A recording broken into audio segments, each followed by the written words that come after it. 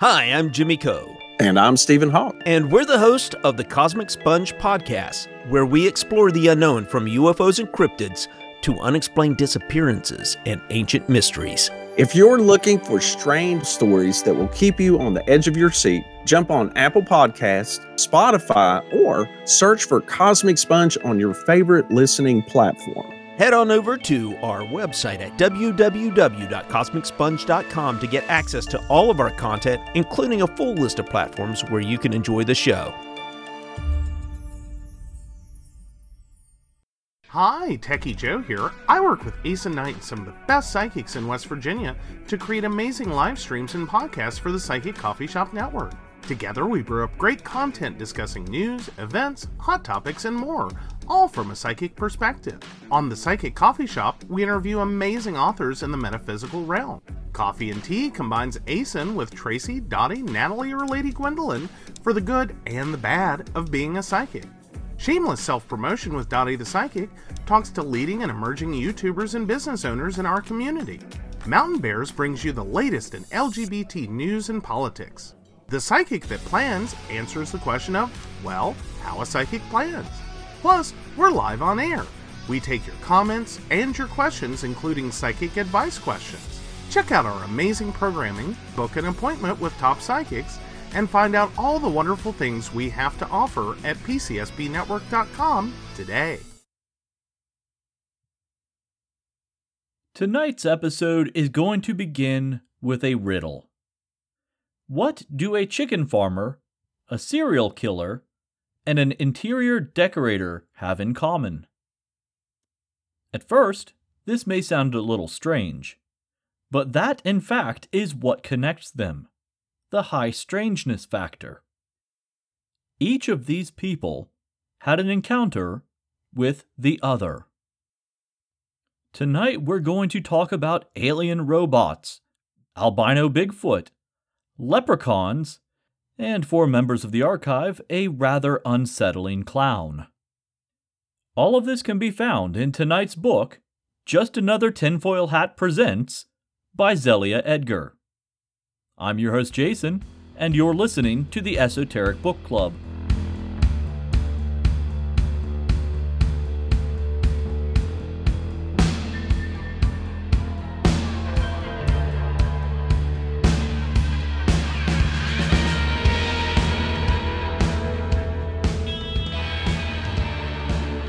Welcome back, Goblins!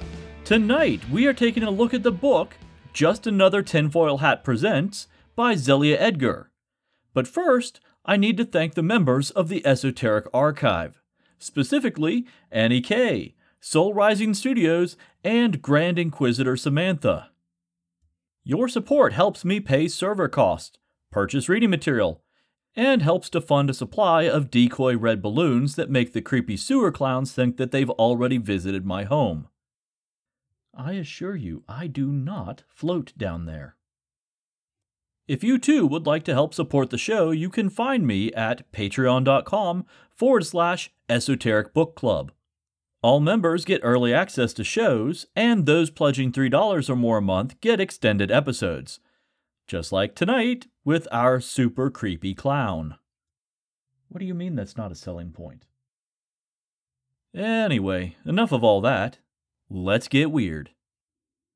Zelia's foray into the strange began with her research into her home state of Wisconsin. After about a decade's worth of research, she expanded into the high strangeness phenomena as a whole. She was inspired by a wide variety of paranormal researchers, but none more so than John Keel. In fact, it was her recommendation that got me to read and review the book The Eighth Tower, which is still in the top 10 most downloaded episodes for this show. Now, the book is published by Beyond the Fray Publishing, which is an offshoot of the show Into the Fray by Shannon LeGros. This publisher releases a ton of works from modern paranormal researchers. In fact, we've already covered one of their books, The Meme Humanoid. They also published the companion books to Somewhere in the Skies by Ryan Sprague. But that's not what we're here to talk about tonight. Tonight, we're talking about tinfoil hats. And really, that title kind of clues you in to Zelia's wry sense of humor that is sprinkled throughout this entire book. But what exactly is this book about? This book is an examination of high strangeness through a series of specific cases. But before we get to any conclusions, we need to take a look at the cases themselves. So without further ado, let's get weird. The first case we're going to look at is the Flatwoods Monster, because I have to, it's from West Virginia. Now, some of you may know this as the Braxton County Monster, but really it's the same entity and the same event. The Flatwoods Monster is recognized worldwide, and oddly enough, it has kind of a cult following in Japan. I have no idea why, but they just love this little guy. In fact, he's so beloved that he is even a major villain in the video game The Legend of Zelda: Majora's Mask. But what are the origins of the Flatwoods Monster? It all began on September 12, 1952, with two brothers, Freddie and Edward May. This happened when Freddie was 12 years old and Edward was around 13. It took place around 7 p.m. when they saw a pear-shaped object that was glowing red land on a nearby hilltop. The two brothers decided they wanted to check this out, but they didn't want to go alone, so they gathered together 4 of their friends from the local neighborhood. One of the boys, Teddy Neal, was convinced that this was a meteorite, and he really just wanted to go rock collecting. Not to spoil anything, but this event really did not turn out how he expected it would. On the way to the crash site, they stopped by the May household where Freddie and Edward's mother asked them where they were going. One of the boys, named Ronald Shaver, piped up and says, "We're going to go find a crashed flying saucer." Whether or not he was being serious at the time is still up for debate. Mother May didn't want the boys traipsing around in the woods after dark alone, so she decided to go with them. But before they left, she stopped at their neighbor's house and asked Eugene Lemon, who was a 17-year-old National Guardsman, if he would go with them. When they got to the hilltop, the first thing they noticed was a strange reddish-purple glow, which, yeah, that is super weird. Following that, they noticed a strange, warm mist that emitted a sulfuric smell, and it burned their eyes and nose. One of the boys, Eugene Lemon, had brought his dog with him, and once the dog noticed the mist, he started growling, and he ran into it. At some point, they heard the dog barking, and then he ran out of there in terror and went back to town. Despite popular mythology, the dog did not die from his exposure to the mist. He actually lived quite a few years after the event. So the first thing that the witnesses claimed to have seen was an object about the size of an outhouse that was pointed on top. Many of them said that it was a black object, but Ronald Shaver said that it specifically looked to be in the process of becoming red hot. While they were searching the crash site, Mother May commented that she saw the eyes of an opossum or a raccoon shining down from a nearby tree. One of the boys, named Neil Nunley, had the only flashlight in the group, and upon Mother May's comment, he turned the beam onto the eyes. The following passage is a great example of Zelia's humor. She says, quote, "Neil turned his flashlight in that direction, and needless to say, the beam didn't rest upon a friendly neighborhood garbage gourmand." Going into this story, I thought I knew what the Flatwoods Monster looked like, mostly through popular culture. But it seems that I was wrong.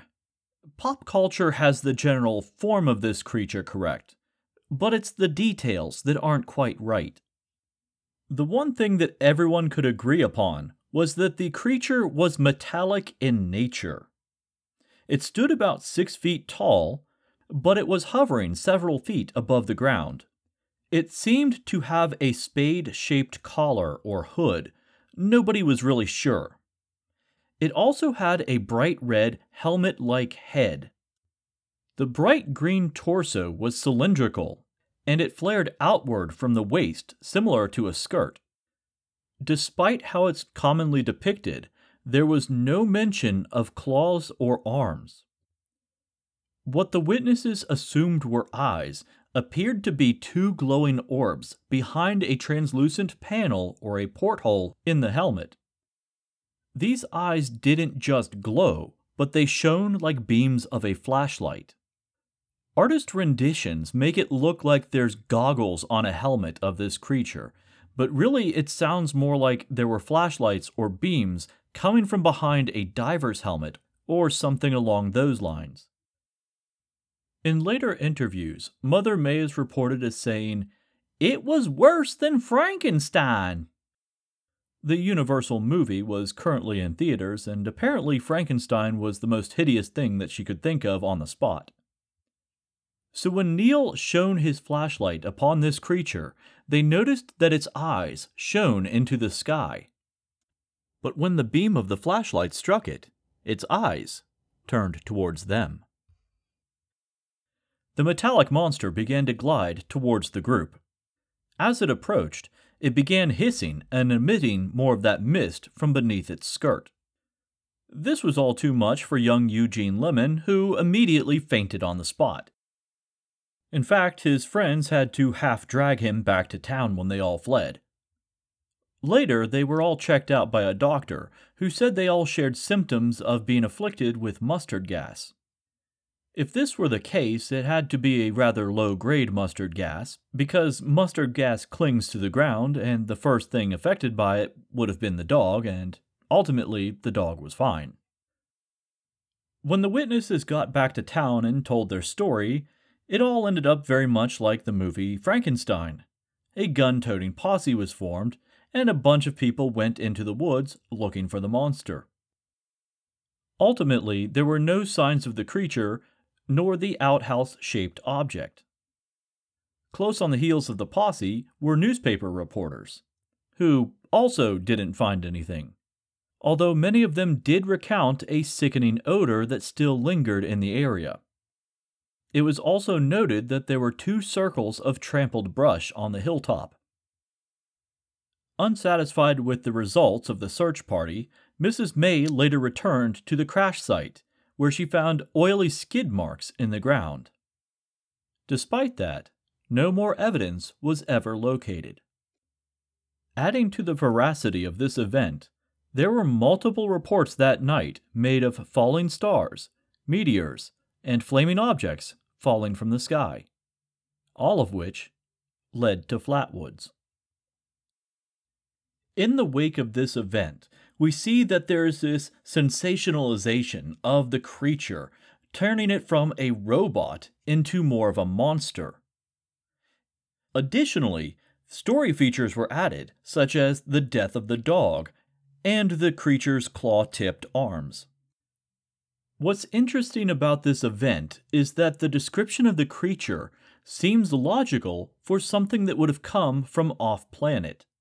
If extraterrestrial life were going to examine humanity, they wouldn't come themselves.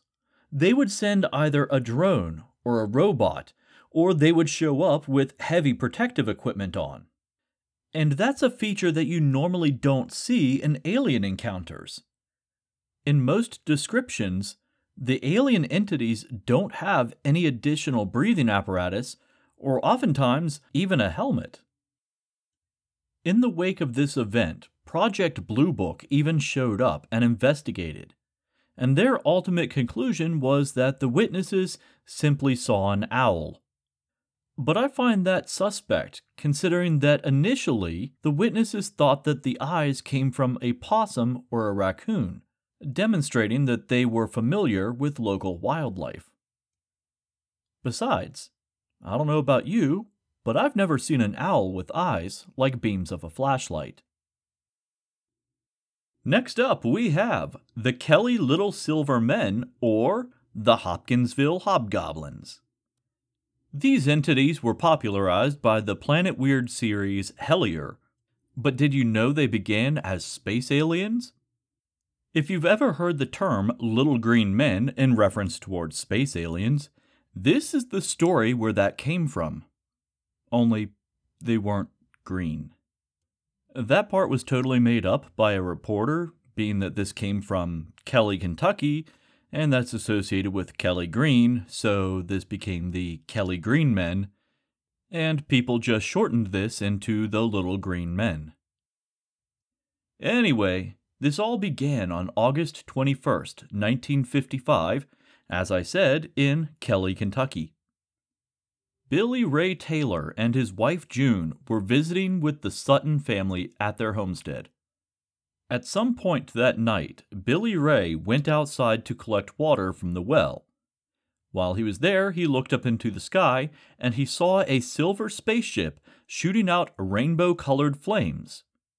That ship glided through the sky, suddenly stopped, and then dropped into a gully behind the homestead. Now, Billy Ray went inside and told everybody what he just saw, and frankly, nobody believed him. As a result, nobody went to investigate. Now, around 8 p.m. that night, it's reported that the dog began to, quote, act up, at which point it ran under the house and refused to leave until the next day. That's when Elmer Sutton noticed a glowing light out in the field. That light was slowly moving towards the house. As it got closer, they noticed that the light was coming from a rather strange-looking creature. The figure was about 3.5 feet tall, had a bulbous, bald head, long pointed ears, and huge, unblinking yellow eyes. Its mouth was lipless and looked like a simple slit in its face, and had spindly limbs with clawed hands. The oddest part is that the skin was silvery and self-luminous as long as it was in shadow. Billy Ray and Elmer did what any Kentuckian would do in the 1950s when encountered with something like this. They grabbed their guns. Billy Ray was armed with a .22 caliber rifle, which means that he could shoot them at a distance. But Elmer, he had a 12-gauge shotgun, which isn't great for a distance, but it will come in handy later. So when these two come face to face with a goblin, they obviously open fire. This is where things get really, really weird. The goblins, one struck by gunfire, don't act like normal. In fact, they act more like a carnival attraction. When shot, that first creature flipped head over heels, slowly glided to the ground, and when it touched down, it ran back into the forest. Billy Ray and Elmer turned to walk back into the house when they heard another gunshot coming from the window. It seems that the creature was not alone. That second creature, just like the first, flipped over when it was shot, but instead of running back to the forest, it glided. At this stage, all three men decided that they should go find the bodies of these creatures that they just shot. The moment that Billy Ray stepped off the front porch, a clawed hand reached down from the top of the roof and grabbed him by the hair. This is where that shotgun comes in super handy. It says that Elmer opened fire on this creature. The report isn't clear where Elmer was when he started shooting, so in my mind, he's firing through the ceiling of the porch. As wooden splinters rain down in the front yard, they see the creature, who just got shot, slowly glide down to the ground, drop to all fours, and scurry away. Suddenly, one of the men spotted another goblin in a tree, and another just walked around the corner of the house and started to approach them. These things were everywhere. This is where we get a direct quote from one of the witnesses.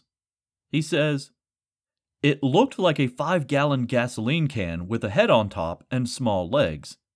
It was a shimmering bright metal, like my refrigerator."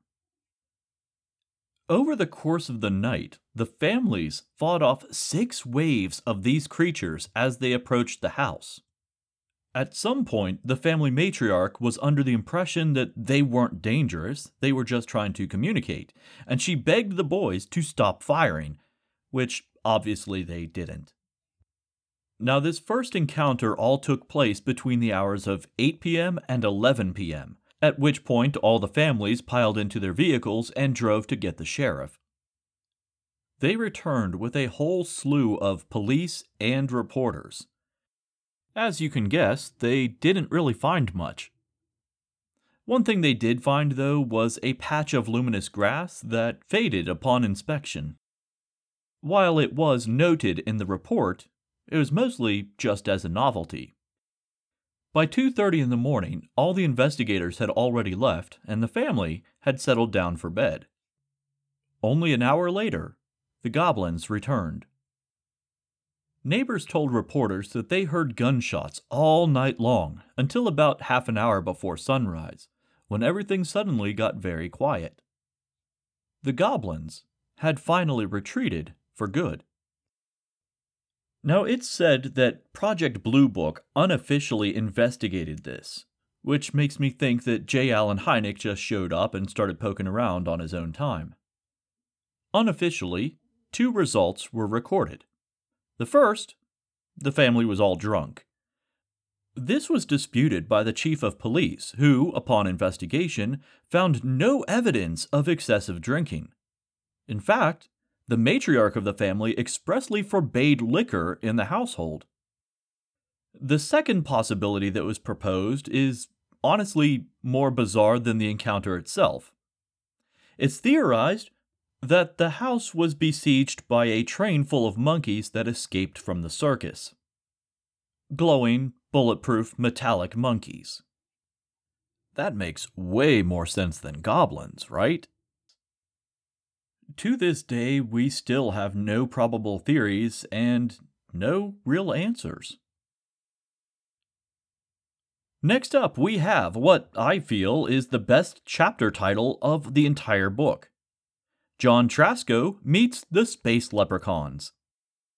This all begins on November 6, 1957, in Everettstown, New Jersey, and it centers around a large, mean-tempered dog named King. When Trasko came home from work, he went outside to feed his dog. That's when he was approached by what he describes as a 2.5-foot-tall man with a putty-colored face, frog-like eyes, a green suit with shiny buttons, gloves with shiny objects on the tips of each finger, and a green tam o' shanter hat. When I first read this, I pictured the thing wearing a fez, even though I know that a fez is called a fez. Turns out a tam o' shanter is what you think of as those floppy hats that Highlanders wear. You know, the ones with the balls on top? Yeah, one of those. The little man looked at Trasko and said, "We are a peaceful people. We don't want no trouble. We just want your dog." To which Trasko replied, "You get the hell out of here." While this was all going on, Trasko's wife was looking out the window at another part of the property. She says that she saw a luminous egg-shaped object 9 to 12 feet long near their barn. Her initial description is exceptionally strange because at first she said that she thought it was a puddle reflecting moonlight, but the more that she looked at it, she realized that it was a physical 3D object. After Trasko told this creature to leave, it shrugs and goes, "Meh," and walks back into this egg-shaped object. And I mean that literally. This object didn't appear to have any means of entry. It then, quote, lifted into the air like a flame. When Trasko went back in, his wife noticed that there was a green powder on his wrist. When she asked him about this, he says that he tried to grab one of them, which implies that there was more than one entity, although the story discounts that. The powder washed off quite easily, although he did find some under his fingernails the next day. While the Traskos never saw the entities again, they were disturbed by 2 stationary lights hovering above their home.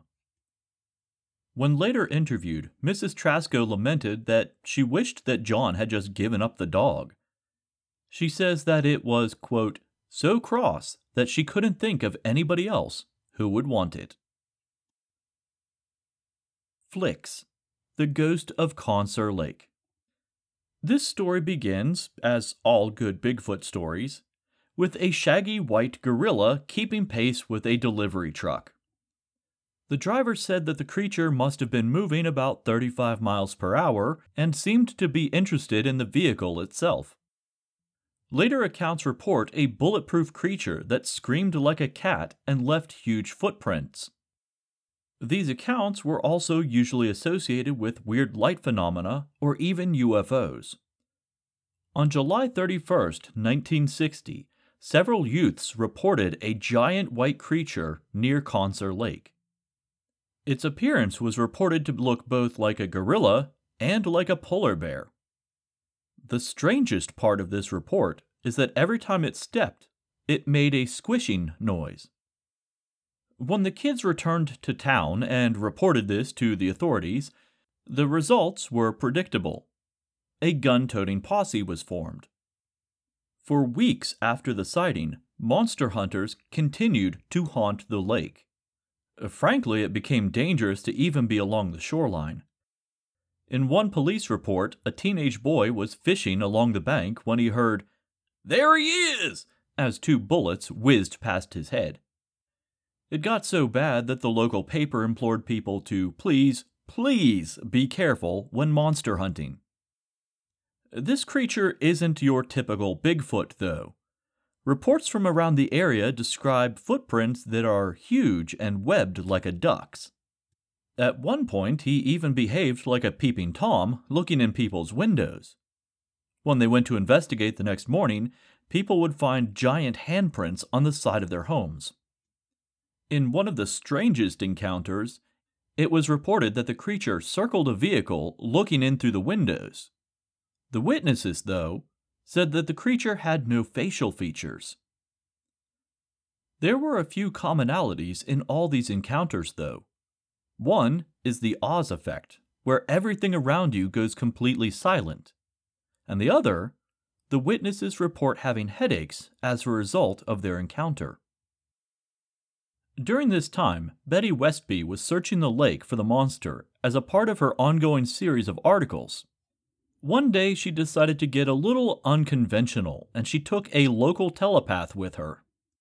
While they searched the lake, the telepath began to receive messages. The first was that the creature did not like to be called a monster. Instead, visitor or alien would be preferred, but creature would do. Furthermore, he gave himself a name. He said, quote, "I am called Flix. There are many like me, but I am the one called Flix."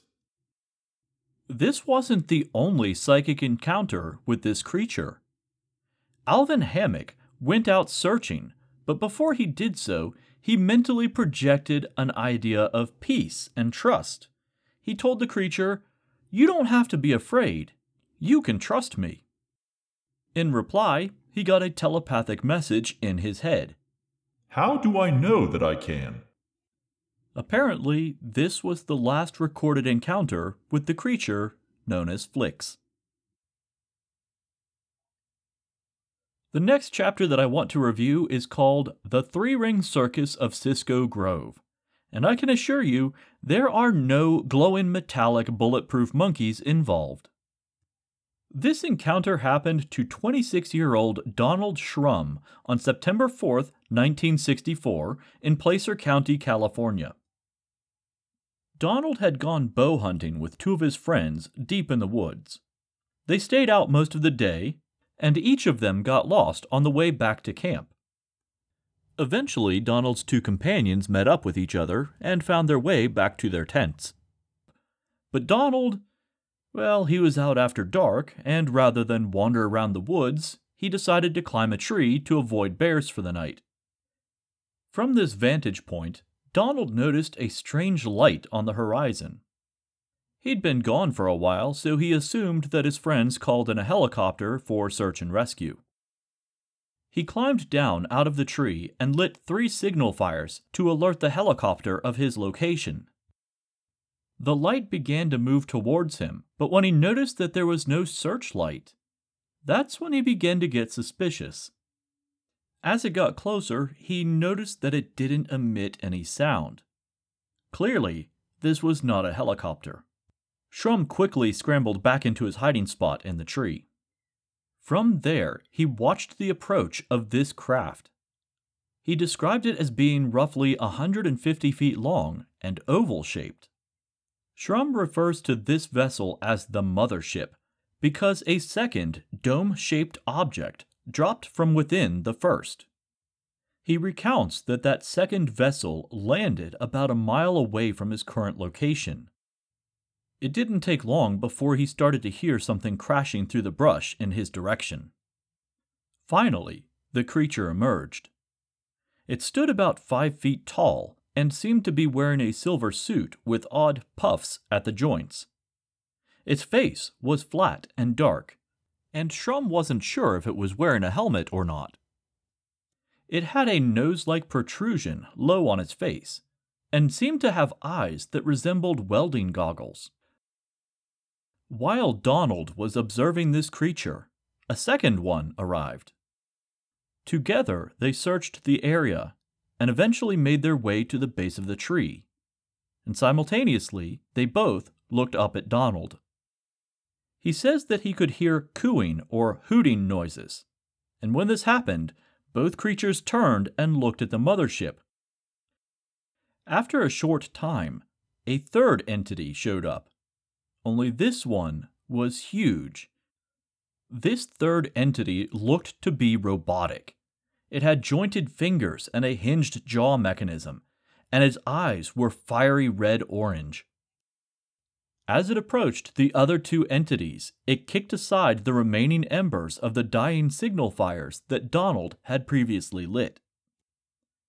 In an odd motion, the robot reached up, unhinged its jaw, and began to emit a cloud of vapor. Immediately, Donald began to feel himself passing out. He very quickly regained consciousness and made a solemn decision to fight back. He knocked an arrow, drew back his bow, and aimed for the robot. Releasing the arrow, it struck the creature in the chest. There was a flash of light, and it staggered backwards. All three entities retreated into the forest. Over time, they re-emerged, and again, Donald fired an arrow at the robot. There was another flash, and the trio retreated again. This scene played out until Donald no longer had any arrows remaining. Again, the two entities that Donald believed to be biological came to the base of the tree.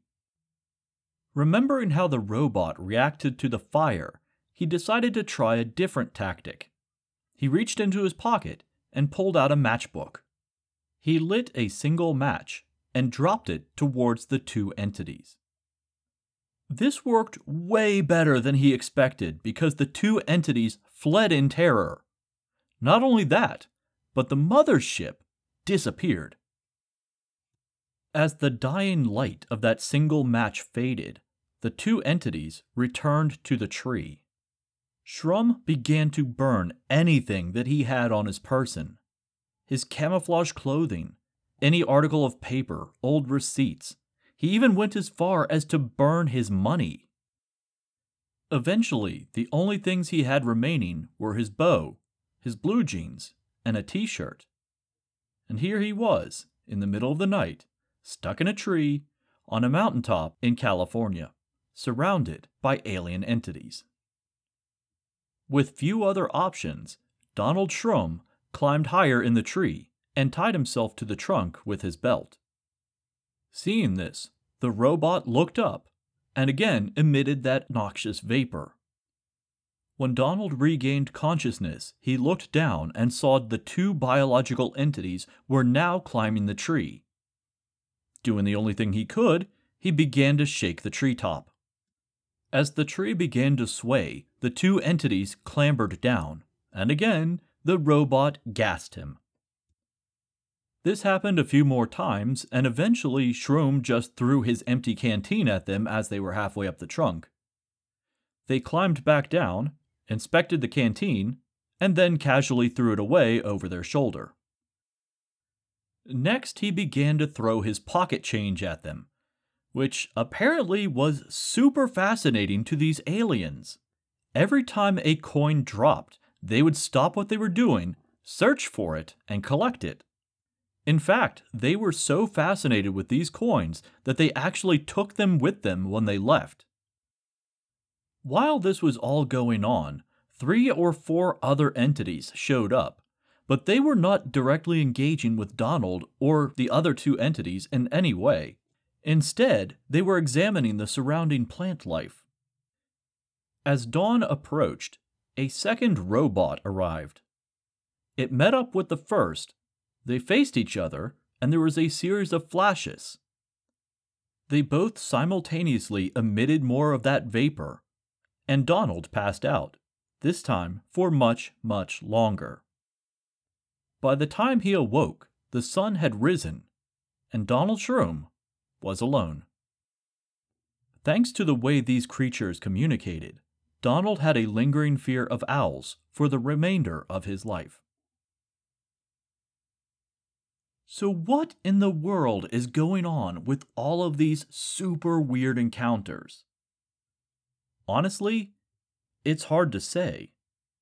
All that we can do is look at the commonalities in all of these events. The first thing that we notice is that pretty much all of these involve some sort of light phenomena. As Zelia writes, quote, "One of the strangest aspects regarding light anomalies, however, is how often they seem to serve as the catalyst for an encounter." There's usually something far, far stranger going on, but that light is almost always present. Next is the idea that these encounters, and the entities specifically, are usually paradoxical in nature in some way. They seem to be physical entities, but they're also bulletproof and lighter than a feather. They glow, but they're invisible. They leave gigantic webbed footprints, and yet they can vanish on sight. They're real, and yet they're not. Finally, there's the potential for these to be symbolic in nature. Tonight we heard a bunch of robotic-looking entities, organic entities, and a combination of the two. Even the craft in which they travel has a common egg shape. In another context, these encounters would be less sci-fi and more shamanic, in which case we would interpret them more figuratively rather than literally. In conclusion, I want to leave you with this quote from the book. "The paranormal, the unexplained, the supernatural, the unknown, whatever you call it, is an important part of the human condition, and I suspect that, for all of our searching, one day it may be uncovered that the truth is not only out there, but also within ourselves." This was only a small selection of the 23 stories that are enclosed in this book, and I can assure you, every single one of these is some sort of high strangeness. Every encounter will leave you scratching your head, and honestly, that is the theme of the book. These things are probably not meant to be explained. They're made to make us think. More specifically, they're not made for us. They were made for the person who encountered them. These events are a catalyst for change, but change for the person who is involved. The rest of us are only getting second and third hand gnosis. As the story is passed down, it loses some of its impact, some of its meaning. And when you strip away all of those layers, all that's left is mythology. But enough of me being philosophical. Let's talk about the book itself. This book contains a ton of information, but it's also very easy to read. This is one of the few times where I can say that preparing for this episode was fun. Zelia has a very conversational writing style, which makes the stories flow. You don't even realize that you've gone through 20 pages and you're on to the next case file. I encountered some missing time while preparing for this, and it had nothing to do with aliens. I was just lost in a book. This is one of the few instances where the book is both informative and enjoyable. And that's not something you get too often in the paranormal field. So if you're looking for tales of high strangeness that will leave you scratching your head, definitely grab this book because it is one of the best collections that I have ever run into. Additionally, Zelia's reflections on the cases are oftentimes insightful, and they build an overarching narrative that you really don't understand until you get to the end of the book. And it's because of this that you can tell that she takes after the investigative style of John Keel. She tells the stories. She weaves a narrative. And at the end, she reveals her hypothesis. And as strange as it may sound, it comes across as rather plausible. As always, I'll have a link to the book in the show notes. Intro and outro music is courtesy of Sarah Rudy and her band Hello June. You can find more of their stuff at bandcamp.com or at wearehellojune.com. The Esoteric Book Club can be found on Facebook, Instagram, Patreon, and at esotericbookclub.org. Archive members, stick around. We've got creepy clowns to talk about. The rest of you, until next time, remember, stay weird.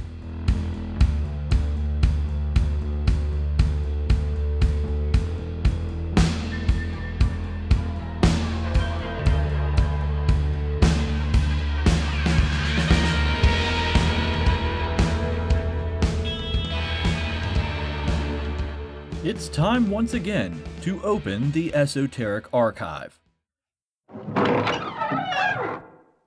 Tonight we're taking a look at the story of Sandown Sam. Now this story takes place on the Isle of Wight in 1973. It involves two children, one boy and one girl, both of whom are anonymous for reasons that you'll see throughout the story. Hey everyone, Natalie here from the Pendulum's Path. If you need guidance, direction, spiritual connection, or more, then listen up. I have worked as a psychic and a medium for over 3 years, connecting people from all over the world with their loved ones in spirit, giving them insight and guidance into their current situations, the past healings that need to be worked on, and what it is they need to know today in order to have a better future. It would be my absolute honor if you would visit my website at www.thependulumspath.com. I also offer emailed readings for those with busy schedules too. Also, for you goblins who subscribe to the Esoteric Book Club, I have a special coupon code just for you. Enter the code STAYWEIRD to get $5 off of any order of $25 or more. Hope to see you there.